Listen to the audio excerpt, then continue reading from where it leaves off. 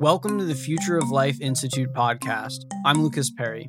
Today, we have a conversation with Sam Harris where we get into issues related to global priorities, effective altruism, and existential risk.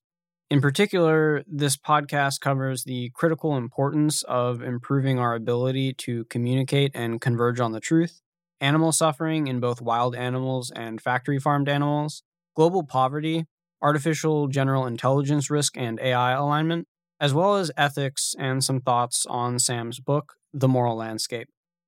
If you find this podcast valuable, you can subscribe or follow us on your preferred listening platform, like on Apple Podcasts, Spotify, SoundCloud, or whatever your preferred podcasting app is. You can also support us by leaving a review. Before we get into it, I would like to echo two announcements from previous podcasts. If you've been tuned into the FLI podcast recently, you can skip ahead just a bit.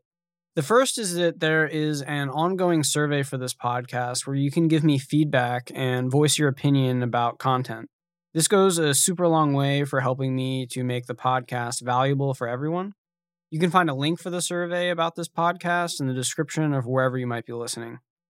The second announcement is that at the Future of Life Institute, we are in the midst of our search for the 2020 winner of the Future of Life Award. The Future of Life Award is a $50,000 prize that we give out to an individual who, without having received much recognition at the time of their actions, has helped to make today dramatically better than it may have been otherwise. The first two recipients of the Future of Life Award were Vasily Arkhipov and Stanislav Petrov, two heroes of the nuclear age. Both took actions at great personal risk to possibly prevent an all-out nuclear war. The third recipient was Dr. Matthew Meselson, who spearheaded the international ban on bioweapons. Right now, we're not sure who to give the 2020 Future of Life Award to. That's where you come in. If you know of an unsung hero who has helped to avoid global catastrophic disaster, or who has done incredible work to ensure a beneficial future of life, please head over to the Future of Life Award page and submit a candidate for consideration. The link for that page is on the page for this podcast or in the description of wherever you might be listening. If your candidate is chosen, you will receive $3,000 as a token of our appreciation. We're also incentivizing the search via MIT's successful Red Balloon strategy, where the first to nominate the winner gets $3,000 as mentioned, but there are also tiered payouts, where the first to invite the nomination winner gets $1,500, whoever first invited them gets $750, and whoever first invited them gets $375, and so on.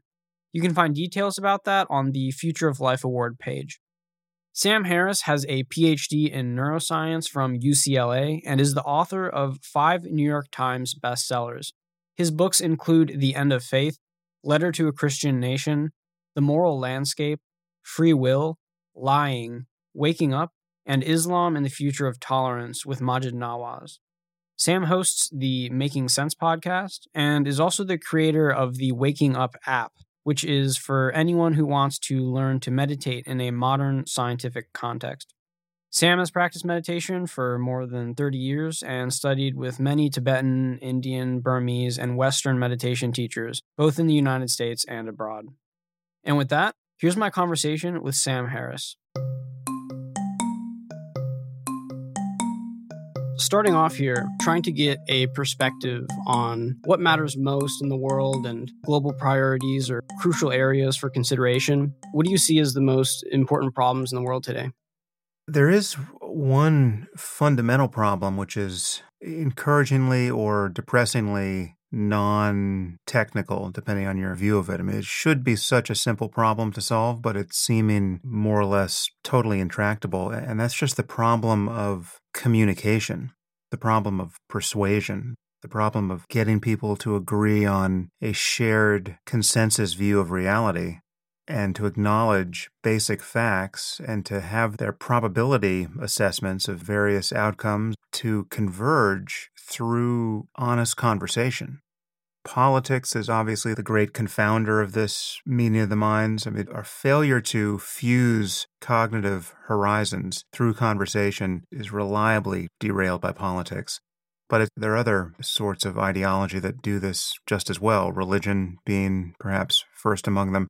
And so it seems to me that the first problem we need to solve the place where we need to make progress and we need to fight for every inch of ground and try not to lose it again and again is in our ability to talk to one another about what is true and what is worth paying attention to get our norms to align on a similar picture of what matters. Basically, value alignment, not with super intelligent AI, but with other human beings. That's the master riddle we have to solve, and our failure to solve it prevents us from doing anything else that requires cooperation. That's where I'm most concerned. Obviously, technology influences it, social media and even AI. I mean, the algorithms behind the gaming of everyone's attention, all of that is influencing our public conversation, but it really is a very apish concern, and we have to get our arms around it. So that's quite interesting and not the answer that I was expecting. I think that sounds like quite the crucial stepping stone. Like the fact that climate change isn't something that we're able to agree upon and that's a matter of political opinion drives me crazy. And that's one of many different global catastrophic or existential risk issues. Yeah. The COVID pandemic has made me especially skeptical of our agreeing to do anything about climate change. The fact that we can't persuade people about the basic facts of epidemiology when this thing is literally coming in through the doors and windows, and even very smart people are now going down the rabbit hole of this is on some level a hoax. People's political and economic interests just bend their view of basic facts. I mean, it's not to say that there hasn't been a fair amount of uncertainty here, but it's not the sort of uncertainty that should give us these radically different views of what's happening out in the world. Here we have a pandemic moving in real time, where we can see a wave of illness breaking in Italy a few weeks before it breaks in New York. And again, there's just this Baghdad Bob level of denialism. The prospects of our getting our heads straight with respect to climate change in light of what's possible in the middle of a pandemic, that seems at the moment totally far-fetched to me. For something like climate change, I really think a technological elite needs to just decide it's a problem and decide to solve it by changing the kinds of products we create and the way we manufacture things. And we just have to get out of the politics of it. It can't be a matter of persuading more than half of American society to make economic sacrifices for it. It's much more along the lines of just building cars and other products that are carbon neutral that people want and solving the problem that way. Right. Incentivizing the solution by making products that are desirable and satisfy people's self-interest. Yeah. I do want to explore more actual global priorities. This point about the necessity of reason for being able to at least converge upon the global priorities that are most important seems to be a crucial and necessary stepping stone. So before we get into talking about things like existential and global catastrophic risk, do you see a way of this project of promoting reason and good conversation and converging around good ideas succeeding? Or do you have any other things to sort of add to these instrumental abilities humanity needs to cultivate for being able to rally around global priorities? Well, I don't see a lot of innovation beyond just noticing that conversation is the only tool we have. Intellectual honesty spread through the mechanism of conversation is the only tool we have to converge in these ways. I guess the thing to notice that's guaranteed to make it difficult is bad incentives. So we should always be noticing what incentives are doing behind the scenes to people's cognition. There are things that could be improved in media. I think the advertising model is a terrible system of incentives for journalists and anyone else who's spreading information. You're incentivized to create sensational hot takes and clickbait and to personalize everything. Just create one lurid confection after another that really doesn't get at what's true, the fact that this tribalizes almost every conversation and forces people to view it through a political lens, the way this is all amplified by Facebook's business model and the fact that you can sell political ads on Facebook and use their micro-targeting algorithm to frankly distort people's vision of reality and get them to vote or not vote based on some delusion. All of this is pathological, and it has to be disincentivized in some way. The business model of digital media is part of the problem. But beyond that, people have to be better educated and realize that thinking through problems and understanding facts and creating better arguments and responding to better arguments and realizing when you're wrong, these are muscles that need to be trained. And there are certain environments in which you can train them well, and there are certain environments where they are guaranteed to atrophy. Education largely consists in the former, in just training someone to interact with ideas and with shared perceptions and with arguments and evidence in a way that is agnostic as to how things will come out. You're just curious to know what's true. You don't want to be wrong. You don't want to be self-deceived. You don't want to have your epistemology anchored to wishful thinking and confirmation bias and political partisanship and religious taboos and other engines of bullshit, really. I mean, you want to be free of all that, and you don't want to have your personal identity trimming down your perception of what is true or likely to be true or might yet happen. People have to understand what it feels like to be willing to reason about the world in a way that is unconcerned about the normal psychological and tribal identity formation that most people most of the time use to filter against ideas. They'll hear an idea and they don't like the sound of it because it violates some cherished notion they already have in the bag, so they don't want to believe it. That should be a tip-off. That's not more evidence in favor of your worldview. That's evidence that you are an ape who's disinclined to understand what's actually happening in the world. That should be an alarm that goes off for you, not a reason to double down on the last bad idea you just expressed on Twitter. Yeah. The way that the ego and concern for reputation and personal identity and shared human psychological biases influence the way that we do conversation seems to be a really big hindrance here. And being aware of how your mind is reacting in each moment to the kinetics of the conversation and what is happening can be really skillful for catching unwholesome or unskillful reactions, it seems. And I found that nonviolent communication has been really helpful for me in terms of having valuable open discourse where one's identity or pride isn't on the line. The ability to seek truth with another person instead of have a debate or argument is a skill certainly developed, yet that kind of format for discussion isn't always rewarded or promoted as well as something like an adversarial debate, which tends to get a lot more attention. Yeah.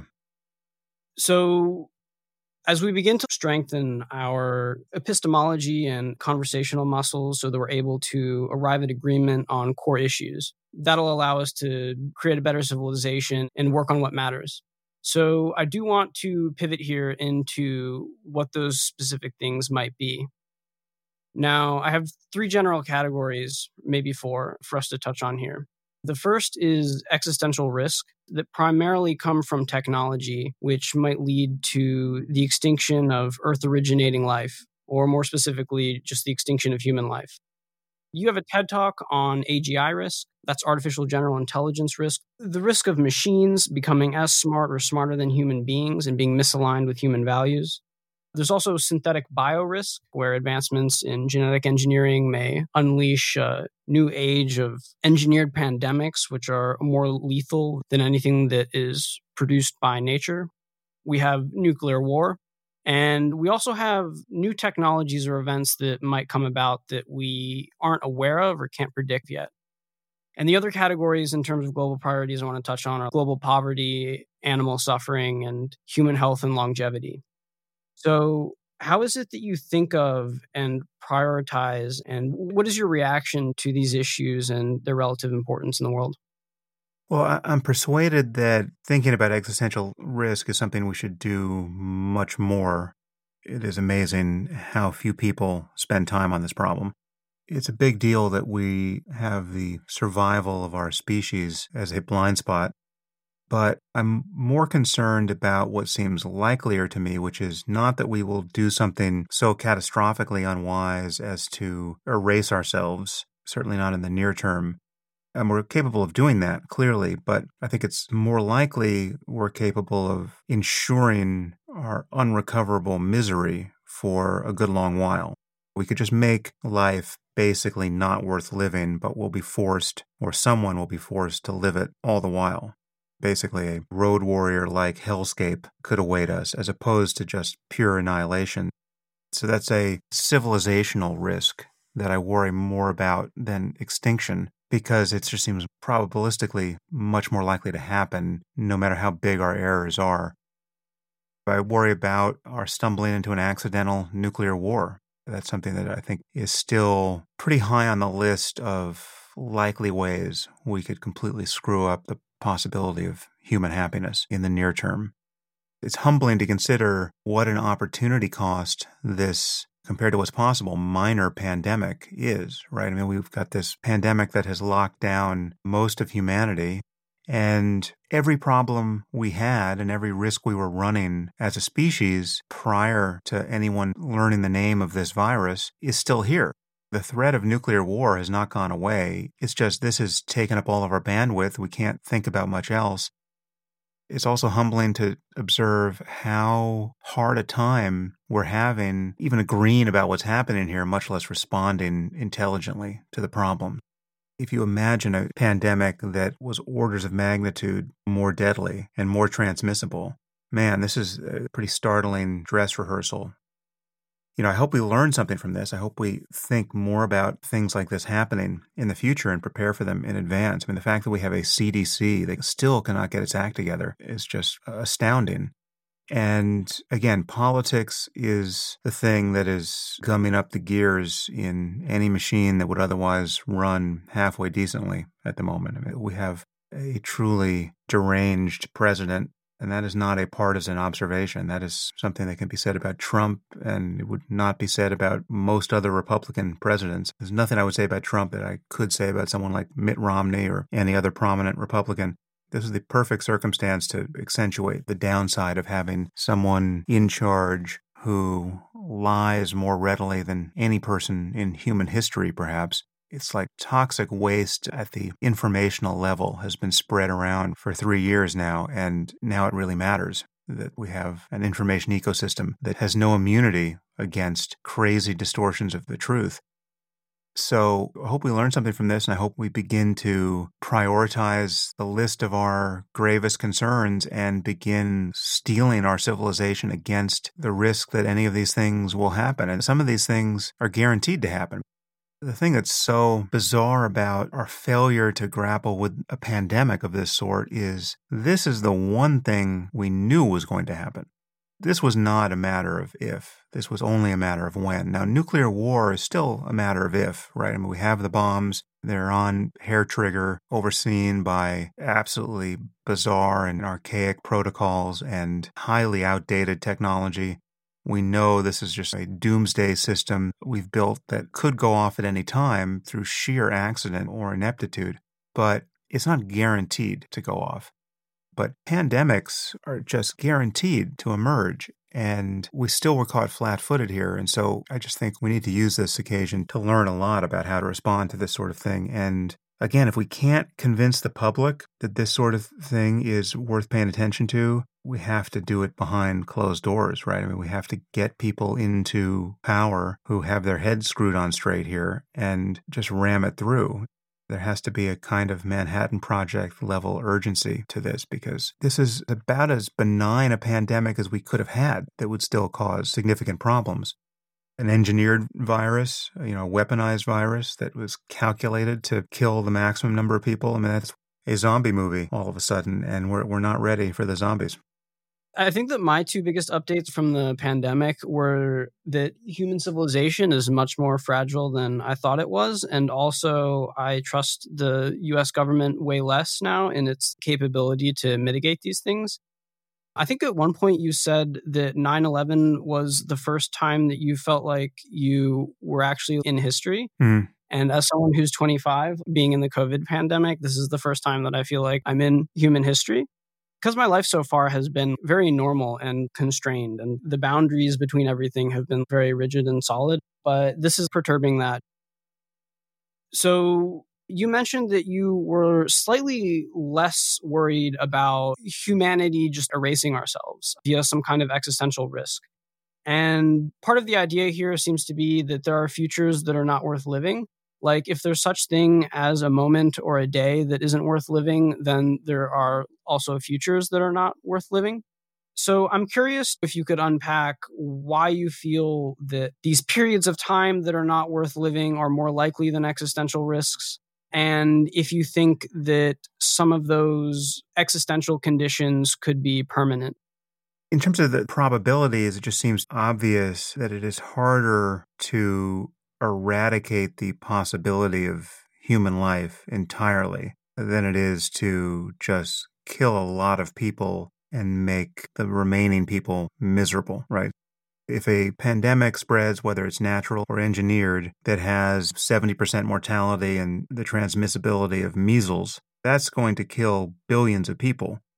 But it seems likely that it may spare some millions of people or tens of millions of people or even hundreds of millions of people, and those people will be left to suffer their inability to function in the style to which we've all grown accustomed. So it would be with war. I mean, we could have a nuclear war and even a nuclear winter, but the idea that it'll kill every last person or every last mammal, it would have to be a bigger war and a worse winter to do that. So I see the prospect of things going horribly wrong to be one that yields not a dial tone, but some level of remaining, even civilized life that's just terrible, that nobody would want, where we basically all have the quality of life of what it was like on a mediocre day in the middle of the civil war in Syria. Who wants to live that way? If every city on Earth is basically a dystopian cell on a prison planet, that, for me, is a sufficient ruination of the hopes and aspirations of civilized humanity. That's enough to motivate all of our efforts to avoid things like accidental nuclear war and uncontrolled pandemics and all the rest. And in some ways, it's more motivating because when you ask people, what's the problem with the failure to continue the species, right? Like if we all died painlessly in our sleep tonight, what's the problem with that? That actually stumps some considerable number of people because they immediately see that the complete annihilation of the species painlessly is really a kind of victimless crime. There's no one around to suffer our absence. There's no one around to be bereaved. There's no one around to think, oh man, we could have had billions of years of creativity and insight and exploration of the cosmos, and now the lights have gone out on the whole human project. There's no one around to suffer that disillusionment. So what's the problem? I'm persuaded that that's not the perfect place to stand to evaluate the ethics. I agree that losing that opportunity is a negative outcome that we want to value appropriately. But it's harder to value it emotionally, and it's not as clear. I mean, it's also, there's an asymmetry between happiness and suffering, which I think is hard to get around. We are perhaps rightly more concerned about suffering than we are about losing opportunities for well-being.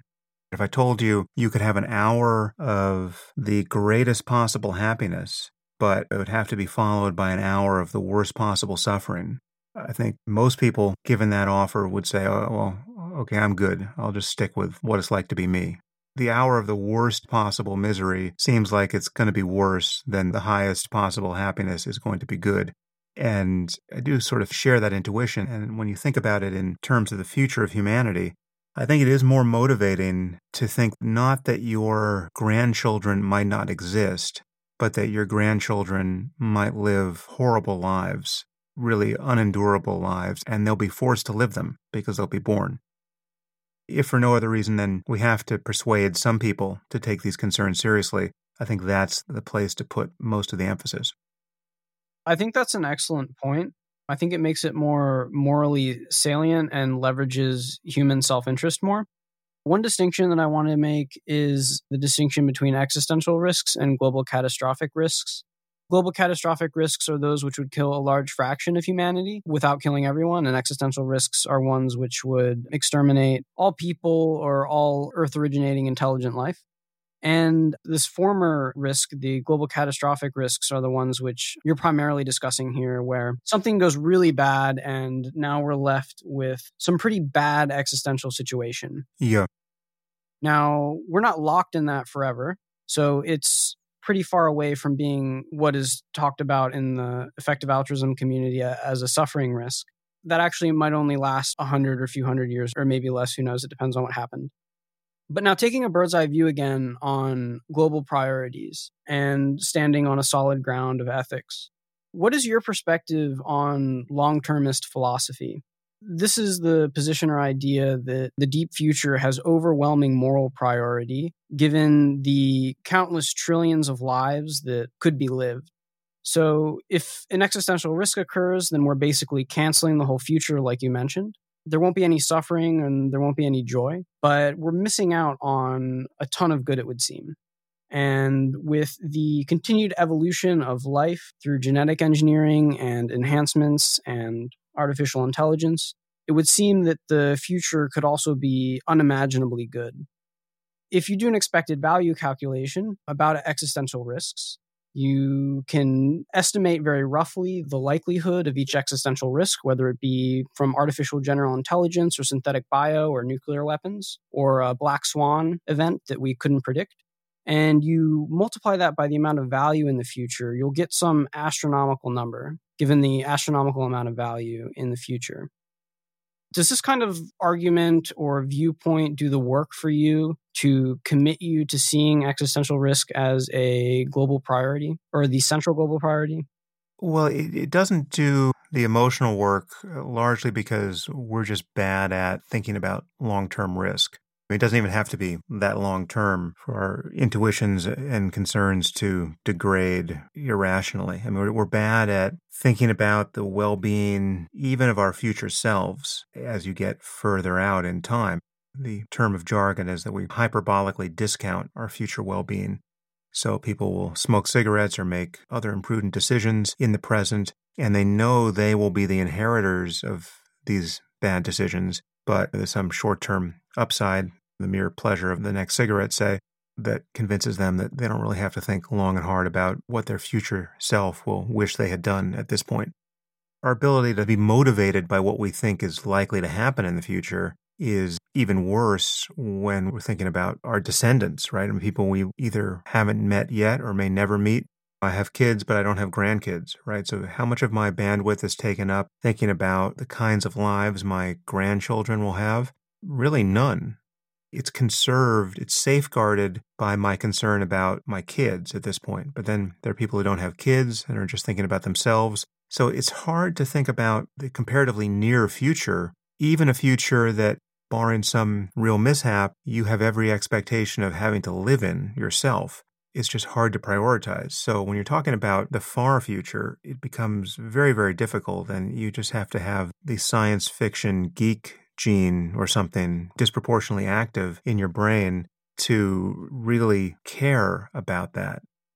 Unless you think you're somehow going to cheat death and get aboard the starship when it's finally built, you're popping 200 vitamins a day with Ray Kurzweil, and you think you might just be in the cohort of people who are going to make it out of here without dying because we're just on the cusp of engineering death out of the system.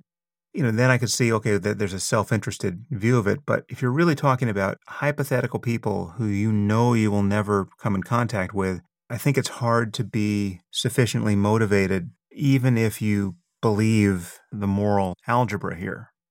It's not clear to me that it need run through. I mean, I agree with you that if you do a basic expected value calculation here and you start talking about trillions of possible lives, their interests must outweigh the interests of the 7.8 or whatever it is billion of us currently alive. But a few asymmetries here. Again, the asymmetry between actual and hypothetical lives. There are no identifiable lives who would be deprived of anything if we all just decided to stop having kids, right? You have to take the point of view of the people alive who make this decision. I mean, if we all just decided, listen, these are our lives to live, we can decide how we want to live them. None of us want to have kids anymore. If we all independently made that decision, the consequence on this calculus is we are the worst people, morally speaking, who have ever lived. That doesn't quite capture the moment or the experience or the intentions. I mean, because we could do this thing without ever thinking about the implications of existential risk. If we didn't have a phrase for this and we didn't have people like ourselves talking about this as a problem, people could just be taken in by the overpopulation thesis that that's really the thing that is destroying the world, and what we need is some kind of Gaian reset where the earth reboots without us. So let's just stop having kids and let nature reclaim the edges of the cities.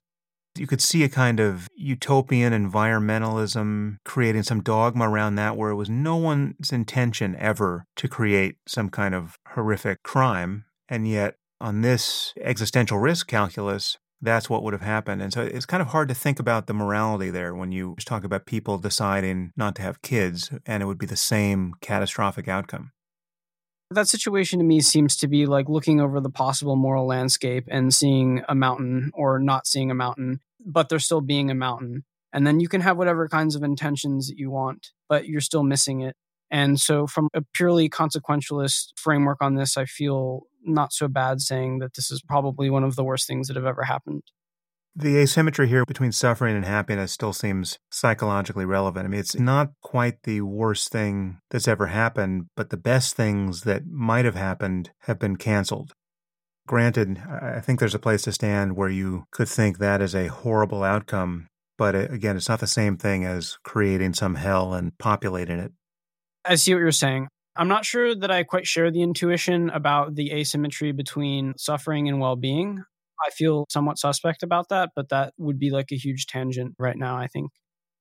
Now, one of the crucial things that you said was for those that are not really compelled to care about the long-term future argument, if you don't have the science fiction geek gene and are not compelled by moral philosophy, the central way it seems to be that you're able to compel people to care about global catastrophic and existential risk is to demonstrate how they're very likely within the century.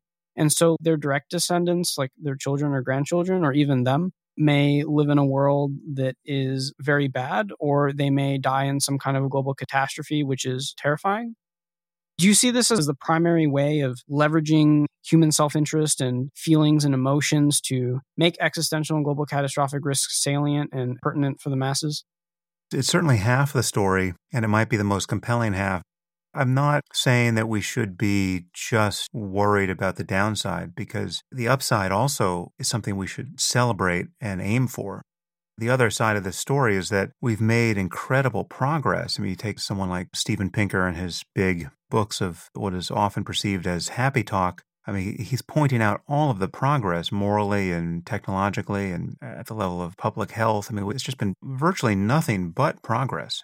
There's no point in history where you're luckier to live than in the present. So that's true. I think that the thing that Steve's story conceals, or at least doesn't spend enough time acknowledging, is that the risk of things going terribly wrong is also increasing. It was also true 100 years ago that it would have been impossible for one person or a small band of people to ruin life for everyone else. And now that's actually possible. Okay, just imagine if this current pandemic were an engineered virus, more like a lethal form of measles. It might take 5 people to create that and release it, and here we would be locked down in a truly terrifying circumstance. So the risk is ramped up. So I think we just have to talk about both sides of it. It's just there's no limit to how beautiful life could get if we get our act together. Take an argument of the sort that David Deutsch makes about the power of knowledge. Every problem has a solution born of a sufficient insight into how things work, i.e. knowledge, unless the laws of physics rules it out.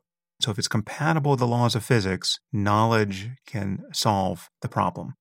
That's virtually a blank check with reality that we could live to cash if we don't kill ourselves in the process. But again, as the upside becomes more and more obvious, the risk that we're going to do something catastrophically stupid is also increasing. And the principles here are the same. I mean, the only reason why we're talking about existential risk is because we have made so much progress. Without the progress, there'd be no way to make a sufficiently large mistake. It really is two sides of the coin of increasing knowledge and technical power. One thing that I wanted to throw in here in terms of the kinetics of long-termism and emotional saliency, it would be stupidly optimistic, I think, to think that everyone could become selfless bodhisattvas. But in terms of your interest and the way in which you promote meditation and mindfulness and your arguments against the conventional experiential and conceptual notion of the self, for me at least, has dissolved much of the barriers which would hold me from being emotionally motivated from long-termism. Now, that itself, I think, is another long conversation. But when your sense of self is becoming nudged and disentangled and dissolved in new ways, the idea that it won't be you in the future, or the idea that the beautiful dreams that Dyson Spheres will be having in a billion years are not you, that begins to relax a bit.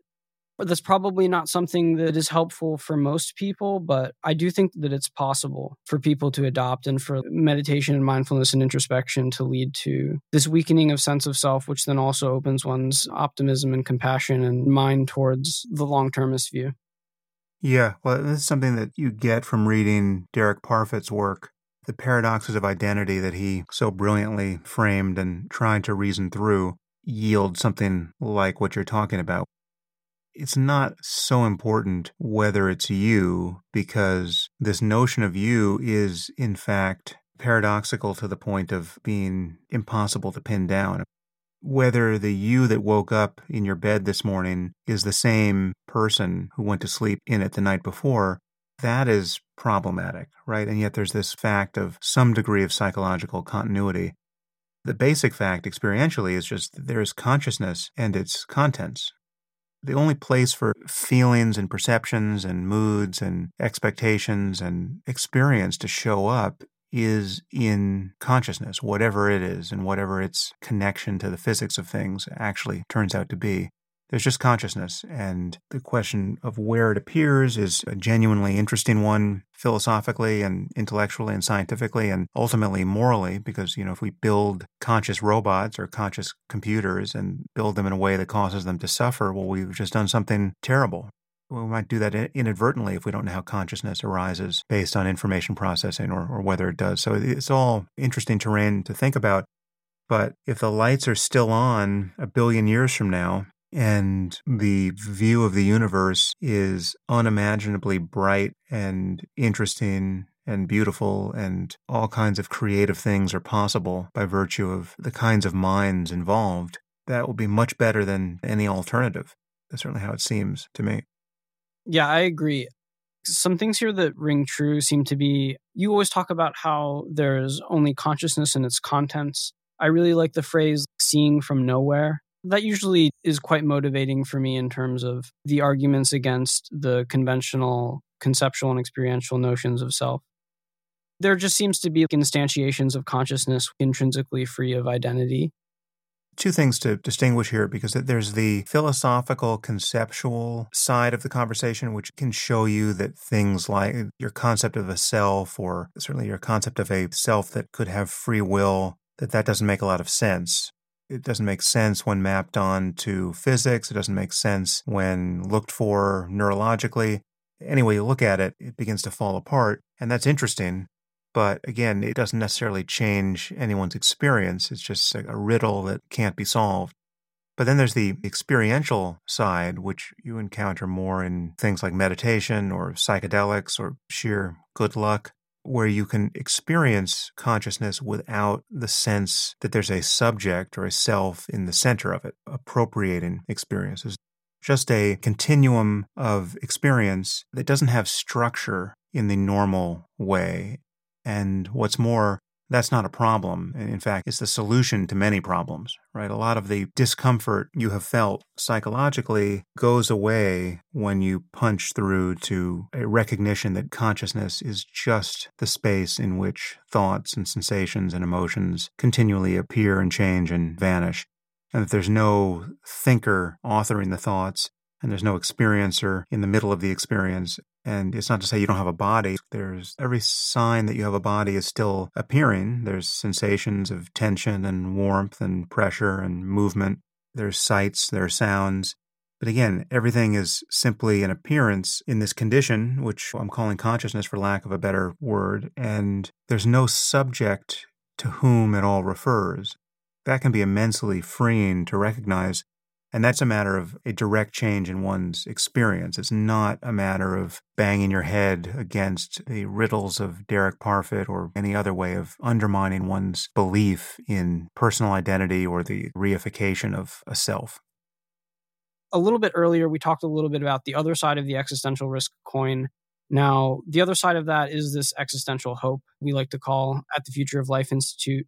We're not just like a doom and gloom society. It's also about how the future can be unimaginably good if we can get our act together and apply the appropriate wisdom to manage and steward our technologies with wisdom and benevolence in mind.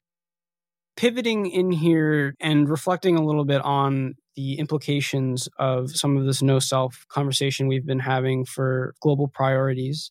The effective altruism community has sort of narrowed down on 3 of these global priorities as central issues of consideration: existential risk, global poverty, and animal suffering. We talked a bunch about existential risk already. Global poverty is prolific, and many of us live in quite nice and abundant circumstances. And then there's animal suffering, which can be thought of as in 2 categories. One of being factory farmed animals, where we have billions upon billions of animals being born into miserable conditions and being slaughtered for sustenance. And then we also have wild animal suffering, which is a bit more esoteric and seems like it's harder to get any traction on helping to alleviate. Thinking about these last 2 points, global poverty and animal suffering, what is your perspective on these? I find the lack of willingness for people to empathize and be compassionate towards animal suffering to be quite frustrating, as well as global poverty, of course. And if you view the perspective of no self as potentially being informative or helpful for leveraging human compassion and motivation to help other people and to help animals. One quick argument here that comes from the conventional view of self, so isn't strictly true or rational, but is motivating for me, is that I feel like I was just born as me, and then I just woke up one day as Lucas. I referring to this conventional and experientially illusory notion that I have of myself, this convenient fiction that I have. Now, you're going to die, and you could wake up as a factory farmed animal, and surely there are those billions upon billions of instantiations of consciousness that are just going through misery. And if the self is an illusion, then there are selfless chicken and cow experiences of enduring suffering. So any thoughts or reactions you have to global poverty and animal suffering and what I mentioned here? I guess the first thing to observe is that, again, we are badly set up to prioritize what should be prioritized and to have the emotional response commensurate with what we could rationally understand is so. We have a problem of motivation. We have a problem of making data real. This has been psychologically studied, but it's just manifest in oneself and in the world. We care more about the salient narrative that has a single protagonist than we do about the data on even human suffering. The classic example here is one little girl falls down a well, and you get wall-to-wall news coverage, and all the while there could be a genocide or a famine killing hundreds of thousands of people, and it doesn't merit more than 5 minutes, one broadcast. That's clearly a bug, not a feature, morally speaking, but it's something we have to figure out how to work with, because I don't think it's going away. One of the things that the effective altruism philosophy has done, I think usefully, is that it has separated 2 projects, which up until the emergence of effective altruism, I think were more or less always conflated. They're both valid projects, but one has much greater moral consequence. The fusion of the 2 is the concern about giving and how it makes one feel. I want to feel good about being philanthropic, and therefore I want to give to causes that give me these good feels. And in fact, at the end of the day, the feeling I get from giving is what motivates me to give. And so if I'm giving in a way that doesn't really produce that feeling, well, then I'm going to give less or give less reliably. Even in a contemplative Buddhist context, there's an explicit fusion of these 2 things. The reason to be moral and to be generous is not merely or even principally the effect on the world. The reason is because it makes you a better person. It gives you a better mind. You feel better in your own skin. It is, in fact, more rewarding than being selfish. I think that's true, but that doesn't get at really the important point here, which is we're living in a world where the difference between having good and bad luck is so enormous. The inequalities are so shocking and indefensible. The fact that I was born me and not born in some hellhole in the middle of a civil war, soon to be orphaned and impoverished and riddled by disease. I mean, I can take no responsibility for the difference in luck there. And that difference is the difference that matters more than anything else in my life, right? What the effective altruist community has prioritized is actually helping the most people or the most sentient beings. And that is fully divorceable from how something makes you feel. Now, I think it shouldn't be ultimately divorceable. I think we should recalibrate our feelings or struggle to so that we do find doing the most good the most rewarding thing in the end. But it's hard to do. And my inability to do it personally is something that I have just consciously corrected for. I've talked about this a few times on my podcast, but when Will MacAskill came on my podcast and we spoke about these things, I was convinced at the end of the day, well, I should take this seriously. And I recognize that fighting malaria by sending bed nets to people in sub-Saharan Africa is not a cause I find particularly sexy. I don't find it that emotionally engaging. I don't find it that rewarding to picture the outcome. I mean, again, compared to other possible ways of intervening in human misery and producing some better outcome. It's not the same thing as rescuing the little girl from the well. And yet I was convinced that, as Will said on that podcast and as organizations like GiveWell attest, giving money to the Against Malaria Foundation was and remains one of the absolute best uses of every dollar to mitigate unnecessary death and suffering. So I just decided to automate my giving to the Against Malaria Foundation because I knew I couldn't be trusted to wake up every day or every month or every quarter or whatever it would be and recommit to that project because some other project would have captured my attention in the meantime, and I was either going to give less to it or not give at all in the end. And so I'm convinced that we do have to get around ourselves and figure out how to prioritize what a rational analysis says we should prioritize and get the sentimentality out of it in general. But it's very hard to escape entirely, and I think we do need to figure out creative ways to reformat our sense of reward. The reward we find in helping people has to begin to become more closely coupled to what is actually most helpful. And conversely, the disgust or horror we feel over bad outcomes should be more closely coupled to the worst things that happen, as opposed to just the most shocking, but at the end of the day, minor things.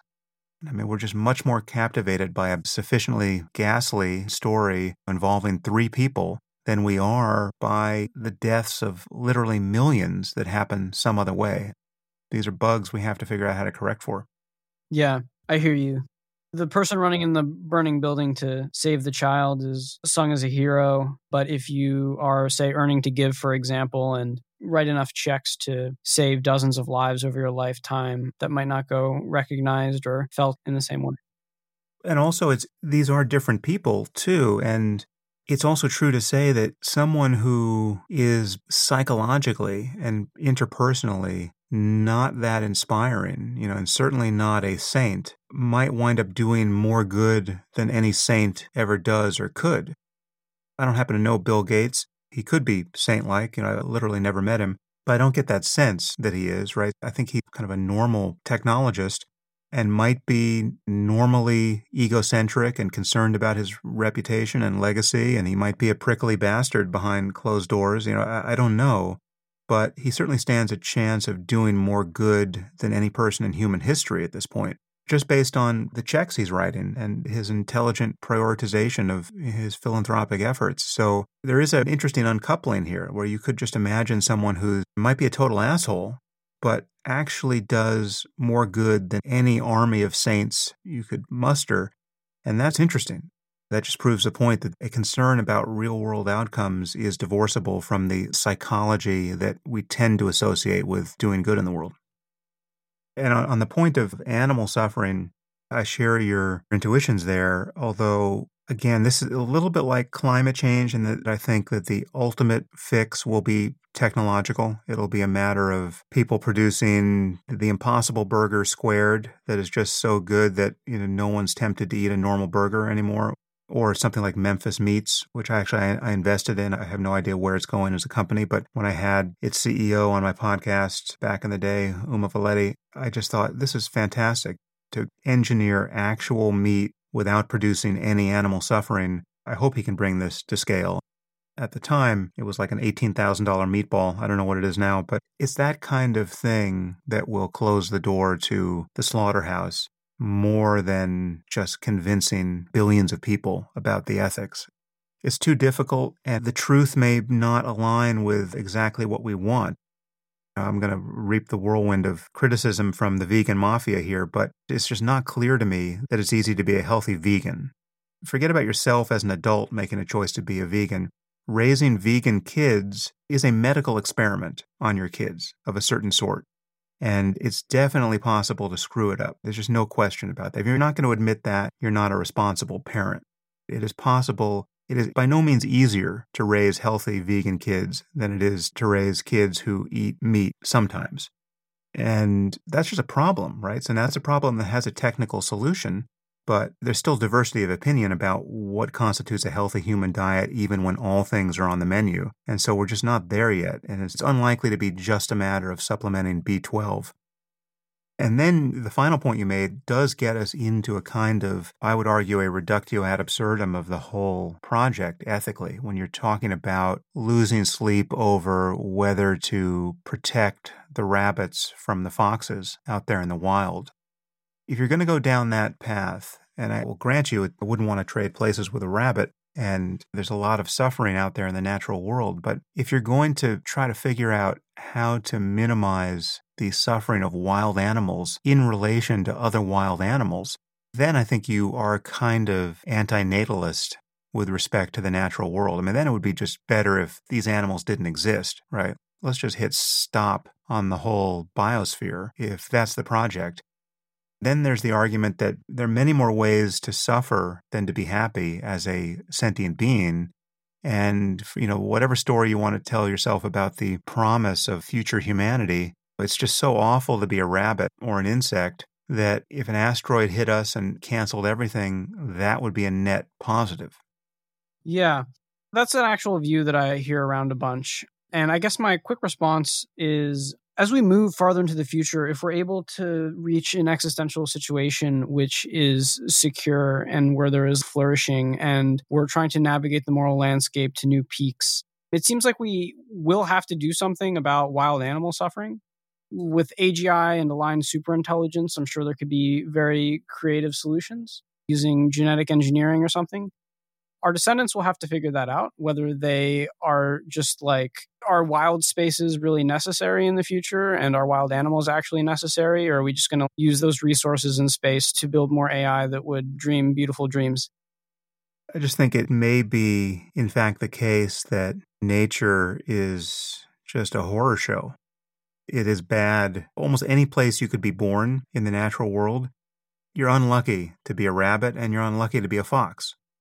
We're lucky to be humans, sort of, and we can dimly imagine how much luckier we might get in the future if we don't screw up. I find it compelling to imagine that we could create a world where certainly most human lives are well worth living and better than most human lives ever were. Again, I follow Pinker in feeling that we've sort of done that already.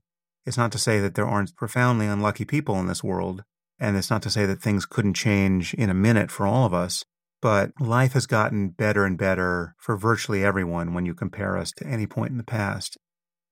If we get to the place you're imagining, where we have AGI that we have managed to align with our interests and we're migrating into spaces of experience that changes everything, it's quite possible we will look back on the, quote, natural world and be totally unsentimental about it. Which is to say, we could compassionately make the decision to either switch it off or no longer provide for its continuation, It's like that's just a bad software program that evolution designed. And wolves and rabbits and bears and mice, they were all unlucky on some level. We could be wrong about that, or we might discover something else. We might discover that intelligence is not all it's cracked up to be, that it's just this perturbation on something that's far more rewarding. And at the center of the moral landscape, there's a peak higher than any other, and it's not one that's elaborated by lots of ideas and lots of creativity and lots of distinctions. It's just this great well of bliss that we actually want to fully merge with. And we might find out that the cicadas were already there. Who knows how weird this place is. Yeah, that makes sense. I totally agree with you, and I feel this is true. I also feel that there's some price that is paid because there's already some stigma around even thinking this. I think it's a really early idea to have in terms of the history of human civilization. And so people's initial reaction is like, what? Nature is so beautiful, and why would you do that to the animals, etc.? We may come to find out that nature is just very net negative. But I could be wrong, and maybe it would be around neutral or better than that, but that would require a more robust and advanced science of consciousness. So just hitting on this next one fairly quickly, effective altruism is interested in finding new global priorities and causes. They call this cause X. So something that may be a subset of existential risk or something other than existential risk or global poverty or animal suffering probably still just has to do with the suffering of sentient beings. So do you think that a possible candidate for cause X would be machine suffering or the suffering of other non-human conscious things that we're completely unaware of? Yeah, well, I think it's a totally valid concern. Again, it's one of these concerns that's hard to get your moral intuitions tuned up to respond to. People have a default intuition that a conscious machine is impossible, that substrate independence on some level is impossible. They're making an assumption without ever doing it explicitly. In fact, I think most people would explicitly deny thinking this, but it is implicit in what they then go on to think when you pose the question of the possibility of suffering machines and suffering computers. That just seems like something that never needs to be worried about. And yet, the only way to close the door to worrying about it is to assume that consciousness is totally substrate dependent. That we would never build a machine that could suffer because we're building machines out of some other material. If we built a machine out of biological neurons, well, then we might be up for condemnation morally because we've taken an intolerable risk analogous to creating, some human chimp hybrid or whatever. It's like, obviously that thing's going to suffer. It's an ape of some sort. And now it's in a lab, and what sort of monster would do that, right? It would expect the lights to come on in a system of that sort. But if consciousness is the result of information processing on some level, and again, that's an if, we're not sure that's the case, and if information processing is truly substrate independent, and that seems like more than an if at this point, we sort of know that's true, then we could inadvertently build conscious machines. And then the question is, what is it like to be those machines? And are they suffering? There's no way to prevent that on some level.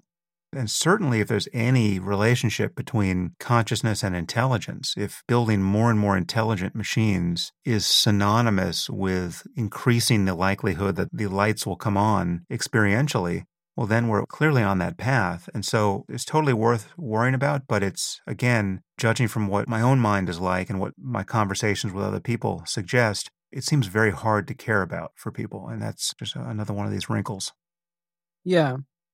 I think a good way of framing this is that humanity has a history of committing moral catastrophes because of bad incentives, and they don't even realize how bad the thing is that they're doing, or they just don't really care, or they rationalize it. Like subjugation of women and slavery. We're in the context of human history, and we look back at these people and see them as morally abhorrent. Now, the question is, what is it today that we're doing that's morally abhorrent? Well, I think factory farming is easily one contender, and perhaps human selfishness that leads to global poverty and millions of people drowning in shallow ponds is another one that we'll look back on. So with just some foresight towards the future, I agree that machine suffering is intuitively and emotionally difficult to empathize with if your sci-fi gene isn't turned on, and it could be the next thing. Yeah. So I'd also like to pivot here into AI alignment and AGI. In terms of existential risk from AGI or transformative AI systems, do you have thoughts on public intellectuals who are skeptical of existential risk from AGI or superintelligence? You had a talk about AI risk, and I believe you got some flack from the AI community about that. Elon Musk was just skirmishing with the head of AI at Facebook, I think. So what is your perspective about the disagreement and confusion here? It comes down to a kind of failure of imagination on the one hand and also just bad argumentation. No sane person who's concerned about this is concerned because they think it's going to happen this year or next year. It's not a bet on how soon this is going to happen. And for me, it certainly isn't a bet on how soon it's going to happen. So it's just a matter of the implications of continually making progress in building more and more intelligent machines. Any progress, doesn't have to be Moore's Law, it just has to be continued progress, will ultimately deliver us into relationship with something more intelligent than ourselves. And to think that that is far-fetched or is not likely to happen or can't happen is to assume some things that we just can't assume. I mean, it's to assume that substrate independence is not in the cards for intelligence. Forget about consciousness. Consciousness is orthogonal to this question. I'm not suggesting that AGI need be conscious. It just needs to be more competent than we are. So we already know that our phones are more competent as calculators than we are. They're more competent chess players than we are. And you just have to keep stacking cognitive information processing abilities on that and making progress, however incremental. I don't see how anyone can be assuming substrate dependence for really any of the features of our mind apart from perhaps consciousness. Take the top 200 things we do cognitively, consciousness aside, just as a matter of sheer information processing and behavioral control and power to make decisions. And you start checking those off, those have to be substrate independent, facial recognition, voice recognition. We can already do that in silico. It's just not something you need meat to do. So we're going to build machines that get better and better at all of these things, and ultimately they will pass the Turing test, and ultimately it will be like chess or now Go as far as the eye can see, where we'll be in relationship to something that is better than we are at everything that we have prioritized. Every human competence we have put enough priority in that we took the time to build it into our machines in the first place. Theorem proving in mathematics, engineering software programs. There is no reason why a computer will ultimately not be the best programmer in the end. Again, unless you're assuming that there's something magical about doing this in meat, and I don't know anyone who's assuming that. So arguing about the time horizon is a non sequitur, right? No one is saying that this need happen soon to ultimately be worth thinking about. And we know that whatever the time horizon is, it can happen suddenly. We have historically been very bad at predicting when there will be a breakthrough. And this is a point that Stuart Russell makes all the time. If you look at what Rutherford said about the nuclear chain reaction being a pipe dream, it wasn't even 24 hours before Leo Szilard committed the chain reaction to paper and had the relevant breakthrough. So we know we can make bad estimates about the time horizon. So at some point we could be ambushed by a real breakthrough, which suddenly delivers exponential growth in intelligence. And then there's a question of just how quickly that could unfold and whether there's something like an intelligence explosion that's possible. We can't know for sure, but you need to find some foothold to doubt whether these things are possible. And the footholds that people tend to reach for are either non-existent or they're non sequiturs. Again, the time horizon is irrelevant, and yet the time horizon is the first thing you hear from people who are skeptics about this, that it's not going to happen for a very long time. Well, Stuart Russell's point here, which is, again, it's just a reframing, but in the persuasion business, reframing is everything. The people who are consoled by this idea that it's not going to happen for 50 years wouldn't be so consoled if we received a message from an alien civilization which said, people of Earth, we will arrive on your humble planet in 50 years. Get ready. If that happened, we would be prioritizing our response to that moment differently than the people who think it's going to take 50 years for us to build AGI are prioritizing their response to what's coming. We would recognize a relationship with something more powerful than ourselves is in the offing. And it's only reasonable to do that on the assumption that we will continue to make progress. The point I made in my TED Talk is that the only way to assume we're not going to continue to make progress is to be convinced of a very depressing thesis. The only way we wouldn't continue to make progress is if we open the wrong door of the sort that you and I have been talking about in this conversation. If we invoke some really bad roll of the dice in terms of existential risk or catastrophic civilizational failure, and we just find ourselves unable to build better and better computers. I mean, that's the only thing that would cause us to be unable to do that. And given the power and value of intelligent machines, we will build more and more intelligent machines at almost any cost at this point. And so a failure to do it would be a sign that something truly awful has happened. Yeah. From my perspective, the people that are skeptical of substrate independence, I wouldn't say that those are necessarily AI researchers. Those are regular persons or laypersons who are not computer scientists. And I think that's motivated by mind-body dualism, where one has a conventional and experiential sense of the mind as being non-physical, which may be motivated by popular religious beliefs. But when we get into the area of actual AI researchers, for them, it seems to either be like they're attacking some naive version of the argument or a straw man or something. Like robots becoming spontaneously malevolent? Yeah, so it's either that or they think that the alignment problem isn't as hard as it is. So they have some intuition like, why the hell would we even release systems that weren't safe? Like, why would we not make technology that served us or something? And so to me, it seems that when there are people from like the mainstream machine learning community attacking AI alignment and existential risk considerations from AI, it seems like they just don't understand how hard the alignment problem is. Well, they're not taking seriously the proposition that what we will have built are truly independent minds more powerful than our own.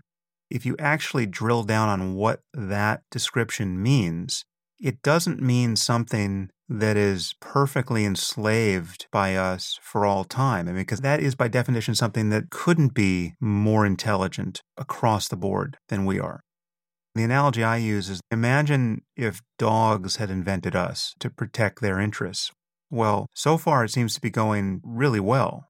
We're clearly more intelligent than dogs. They have no idea what we're doing or thinking about or talking about most of the time. And they see us making elaborate sacrifices for their well-being, which we do. I mean, the people who own dogs care a lot about them and make, you could argue, irrational sacrifices to make sure they're happy and healthy.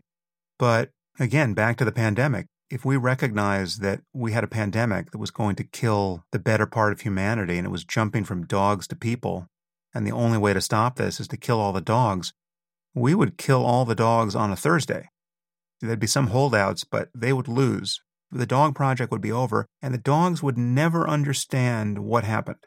But that's because humans aren't perfectly aligned with dog values. But that's the thing. I mean, maybe it's a solvable problem, but it's clearly not a trivial problem because what we're imagining are minds that continue to grow in power and grow in ways that, by definition, we can't anticipate. Like dogs can't possibly anticipate where we will go next, what we will become interested in next, what we will discover next, what we'll prioritize next. If you're not imagining minds so vast that we can't capture their contents ourselves, you're not talking about the AGI that the people who are worried about alignment are talking about. Maybe this is like a little bit of a nuanced distinction between you or I, but I think that story that you're developing there seems to assume that the utility function or the value learning or the objective function of the systems that we're trying to align with human values is dynamic.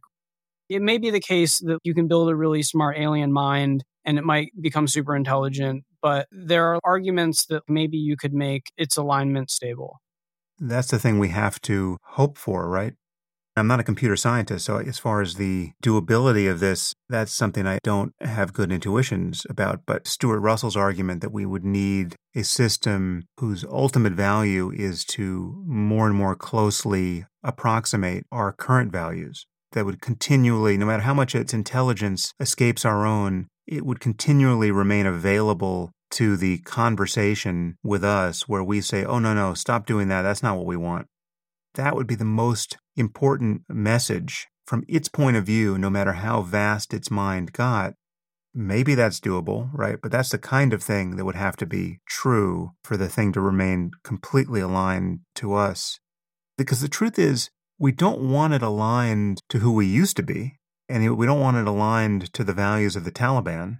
We want to grow in moral wisdom as well, and we want to be able to revise our own ethical codes.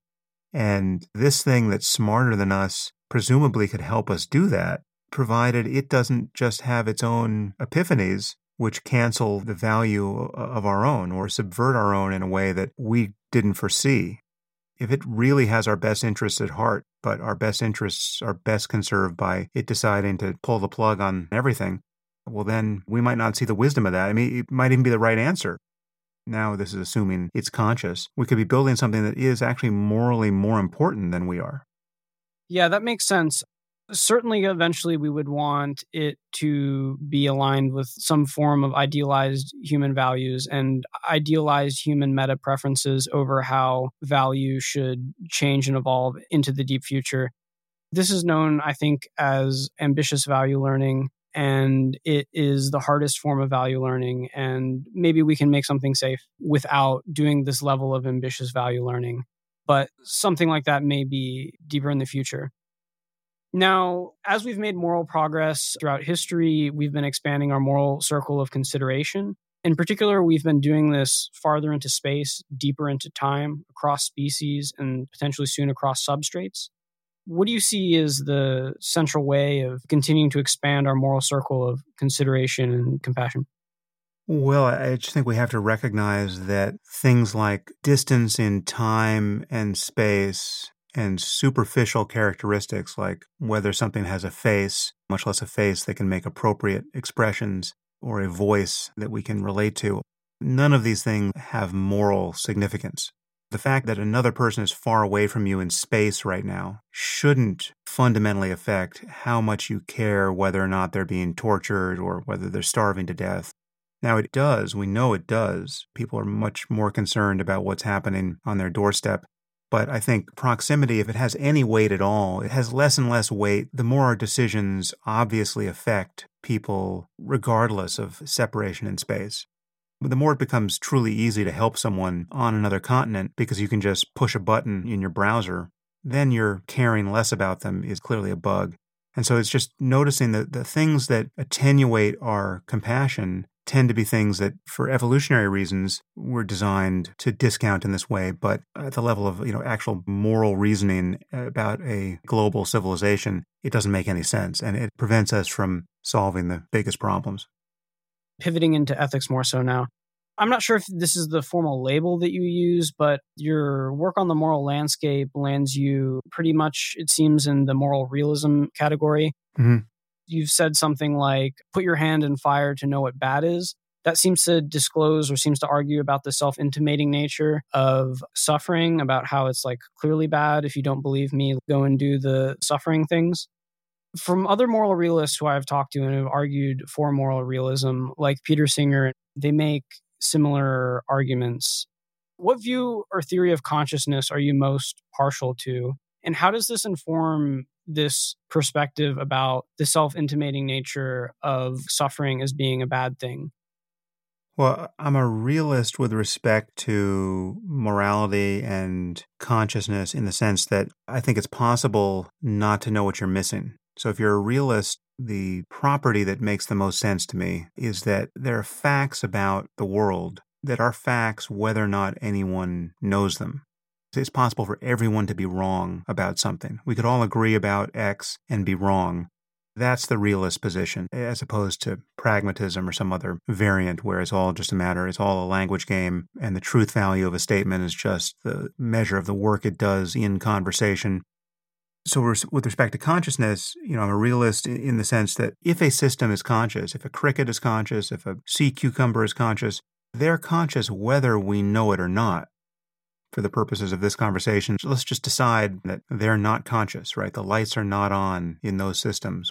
Well, that's a claim that we could all believe it, but we could be wrong about it. And so the facts exceed our experience at any given moment. And so it is with morally salient facts like the existence of suffering. If a system can be conscious whether I know it or not, a system can be suffering whether I know it or not. And that system could be me in the future or in some counterfactual state.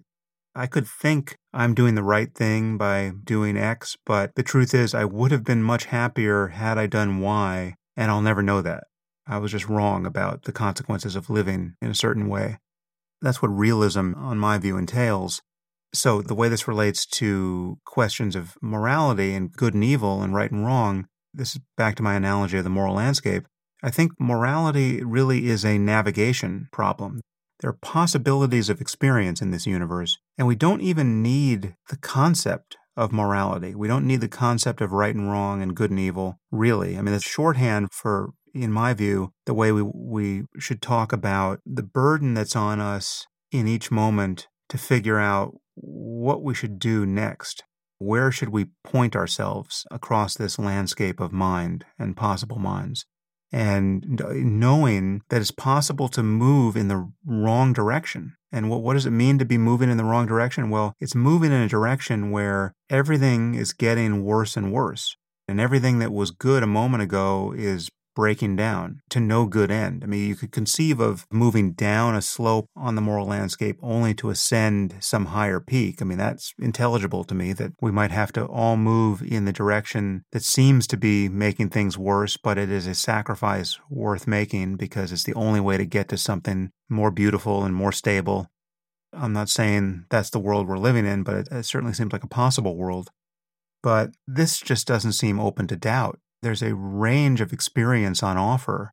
And on the one end, it's horrific and painful, and all the misery is without any silver lining, right? It's not like we learn a lot from this ordeal. No, it just gets worse and worse and worse and worse, and then we die.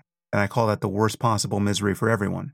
Right? So the worst possible misery for everyone is bad. If anything is bad, if the word bad is going to mean anything, it has to apply to the worst possible misery for everyone. But now some people come in and think they're doing philosophy when they say things like, well, who's to say the worst possible misery for everyone is bad? Or should we avoid the worst possible misery for everyone? Can you prove that we should avoid it? And I actually think those are unintelligible noises that they're making. You can say those words. I don't think you can actually mean those words. I have no idea what that person actually thinks they're saying. You can play a language game like that, but when you actually look at what the words mean, the worst possible misery for everyone, to then say, well, should we avoid it? In a world where you should do anything, where the word should make sense, there's nothing that you should do more than avoid the worst possible misery for everyone by definition. I mean, it's more fundamental than the concept of should. What I would argue is if you're hung up on the concept of should and you're taken in by Hume's flippant and ultimately misleading paragraph on you can't get an ought from an is, you don't need oughts then. There is just this condition of is. There's a range of experience on offer. And on the one end, it is horrible. On the other end, it is unimaginably beautiful. And we clearly have a preference for one over the other if we have a preference for anything. There is no preference more fundamental than escaping the worst possible misery for everyone. If you doubt that, you're just not thinking about how bad things can get. It's incredibly frustrating. I mean, in this conversation, you're hearing the legacy of the frustration I felt in talking to otherwise smart and well-educated people who think they're on interesting philosophical ground in doubting whether we should avoid the worst possible misery for everyone, or that it would be good to avoid it, or perhaps it's intelligible to have other priorities. And again, I just think that they're not understanding the words worst possible, misery, and everyone. They're not letting those words land in language cortex. And if they do, they'll see that there is no other place to stand where you could have other priorities. Yeah. My brief reaction to that is I still honestly feel confused about this, so maybe I'm in the camp of frustrating people. I can imagine other evolutionary timelines where there are minds that just optimize for the worst possible misery for everyone, just because in mind space, those minds are physically possible. Well, that's possible. We could certainly create a paperclip maximizer that is just essentially designed to make every conscious being suffer as much as it can. And that would be especially easy to do provided that intelligence wasn't conscious. If it's not a matter of it suffering, then yeah, we could use AGI to make things awful for everyone else. You could create a sadistic AGI that wanted everyone else to suffer, and it derived immense pleasure from that. Or immense suffering. Like, I don't see anything intrinsically motivating about suffering as navigating a mind necessarily away from it. Computationally, I can imagine a mind just suffering as much as possible and spreads that as much as possible. And maybe the suffering is bad in some objective sense, given consciousness realism, and that was disclosing the intrinsic valence of consciousness in the universe. But the odd distinction there still seems confusing to me. Like, yes, suffering is bad, and like maybe the worst possible misery for everyone is bad, but that's not universally motivating for all possible minds. The usual problem here is it's easy for me to care about my own suffering, but why should I care about the suffering of others? That seems to be the ethical stalemate that people worry about. My response there is that it doesn't matter. I mean, you can take the view from above there, and you can just say the universe would be better if all the sentient beings suffered less, and it would be worse if they suffered more. And if you're unconvinced by that, you just have to keep turning the dial to separate those two more and more and more and more so that you get to the extremes. If any given sentient being can't be moved to care about the experience of others, well, that's one sort of world, right? That's not a peak on the moral landscape. That will be a world where beings are more callous than they would otherwise be in some other corner of the universe. And they'll bump into each other more, and there'll be more conflict, and they'll fail to cooperate in certain ways that would have opened doors to positive experiences that they now can't have. And you can try to use moralizing language about all this and say, well, you still can't convince me that I should care about people starving to death in Somalia, but the reality is an inability to care about that has predictable consequences. If enough people can't care about that, then certain things become impossible. And those things, if they were possible, lead to good outcomes that if you had a different sort of mind, you would enjoy. So all of this bites its own tail in an interesting way when you imagine being able to change a person's moral intuitions. And then the question is, well, should you change those intuitions? Would it be good to change your sense of what is good? That question has an answer on the moral landscape. It has an answer when viewed as a navigation problem. Right, but isn't the assumption there that if something leads to a good world, then you should do it? Yes, you can even drop your notion of should. It's just there's I'm sure it's finite, but a functionally infinite number of worlds on offer, and there's ways to navigate into those spaces. And there are ways to fail to navigate into those spaces. There are ways to try and fail. And worse still, there are ways to not know what you're missing, to not even know where you should be pointed on this landscape, which is to say, you need to be a realist here. There are experiences that are better than any experience you're going to have, and you are never going to know about them. Possible experiences. And granting that, you don't need a concept of should. Should is just shorthand for how we speak with one another and try to admonish one another to be better in the future, or to cooperate better, or to realize different outcomes. But it's not a deep principle of reality. What is a deep principle of reality is consciousness and its possibilities. Consciousness is the one thing that can't be an illusion. Even if we're in a simulation, even if we're brains in vats, even if we're confused about everything, something seems to be happening. And that seeming is the fact of consciousness. And almost as rudimentary as that is the fact that within this space of seemings, again, we don't know what the base layer of reality is. We don't know if our physics is the real physics. We could be confused if this could be a dream. We could be confused about literally everything, except that in this space of seemings, there appears to be a difference between things getting truly awful to no apparent good end and things getting more and more sublime. And there's potentially even a place to stand where that difference isn't so captivating anymore. Certainly, there are Buddhists who would tell you that you can step off that wheel of opposites ultimately. But even if you buy that, that is some version of a peak on my moral landscape. That is a contemplative peak where, the difference between agony and ecstasy is no longer distinguishable because what you are then aware of is just that consciousness is intrinsically free of its content, no matter what its possible content could be. If someone can stabilize that intuition, well, more power to them, but then that's the thing you should do, just to bring it back to the conventional moral framing. Yeah, I agree with you that I'm generally a realist about consciousness and still do feel very confused, not just because of reasons in this conversation, but just generally about how causality fits in there and how it might influence our understanding of the worst possible misery for everyone being a bad thing. I'm also willing to go that far to accept that as objectively a bad thing, if bad means anything.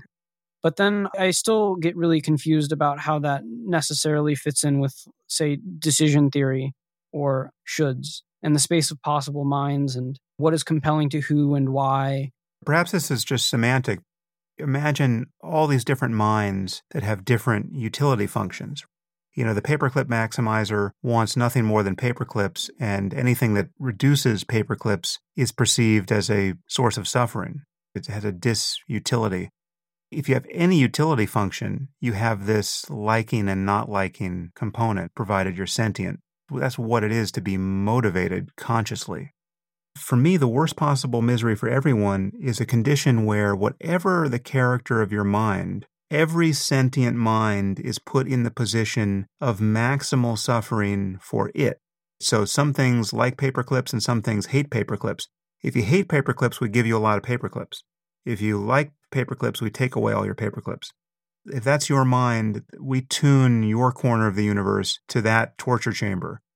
You can be agnostic as to what the actual things are that make something suffer. It's just suffering is by definition the ultimate frustration of that mind's utility function. Okay, I think that's a really, really important crux and crucial consideration between us and a general point of confusion here, because that's the definition of what suffering is or what it means. I suspect that those things may be able to come apart. So for you, maximum disutility and suffering are identical. But I guess I could imagine a utility function being separate or inverse from the hedonics of a mind. Like maybe the utility function, which is purely a computational thing, is getting maximally satisfied, maximizing suffering everywhere.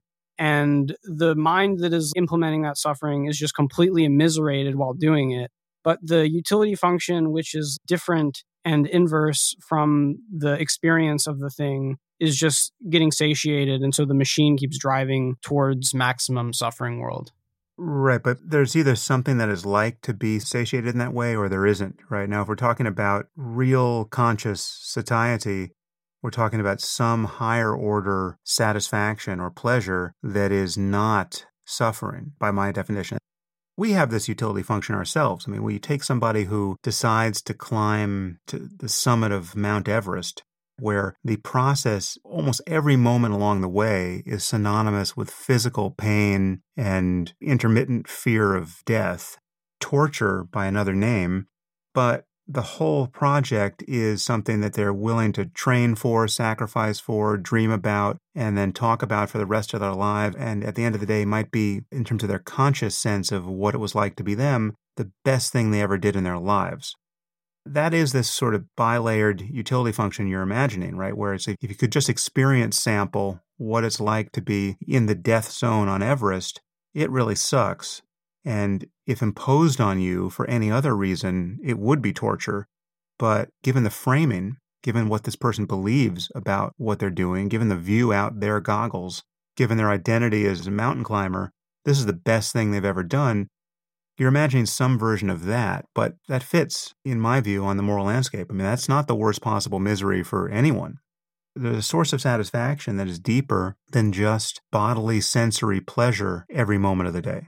or at least it seems to be for that person at that point in time. They could be wrong about that. There could be something better. They don't know what they're missing. It's actually much better to not care about mountain climbing. The truth is, your aunt is a hell of a lot happier than Sir Edmund Hillary was. And Edmund Hillary was never in a position to know it because he was just so into climbing mountains. That's where the realism comes in terms of you not knowing what you're missing. But I just see any ultimate utility function, if it's accompanied by consciousness, it can't define itself as the ultimate frustration of its aims if its aims are being satisfied. I see. Yeah, so this just seems to be a really important point around hedonics and computation and utility function and what drives what. So wrapping up here, I think I would feel defeated if I let you escape without maybe giving a yes or no answer to this last question. Do you think that bliss and well-being can be mathematically defined? You know, that is something I just have no intuitions about. I'm not enough of a math head to think in those terms. If we mathematically understood what it meant for us neurophysiologically in our own substrate, well, then I'm sure we can characterize it for creatures just like us. I think substrate independence makes it something that's hard to functionally understand, in new systems, and it'll just pose problems of our just knowing what it's like to be something that on the outside seems to be functioning much like we do, but is organized in a very different way. But yeah, I don't have any intuitions around that one way or the other. All right. And so pointing towards your social media or the best places to follow you, where should we do that? My website is just samharris.org, and I'm samharris.org without the dot on Twitter, and you can find anything you want about me on my website, certainly. All right, Sam. Thanks so much for coming on and speaking about this wide range of issues. You've been deeply impactful in my life since, I guess, about high school. I think you probably partly at least motivated my trip to Nepal, where I overlooked the Pokhara Lake and reflected on your terrifying acid trip there. That's hilarious. That's in my book, Waking Up, but it's also on my website, and it's also, I think I read it on the Waking Up app, and it's in a podcast. It's also on Tim Ferriss's podcast. But anyway, that acid trip was detailed in this piece called Drugs and the Meaning of Life. But that's hilarious. I haven't been back to Pokhara since, so you've seen that lake more recently than I have. So yeah, you've contributed much to my intellectual and ethical development and thinking. And for that, I have tons of gratitude and appreciation. And thank you so much for taking the time to speak with me about these issues today. Nice. Well, it's been a pleasure, Lucas. And all I can say is keep going. You're working on very interesting problems, and you're very early to the game. So it's great to see you doing it. Thanks so much, Sam. If you found this podcast interesting or useful, consider sharing it on social media, forums, with friends, or wherever you think it might be found valuable. We'll be back again next month with another episode in the FLI podcast.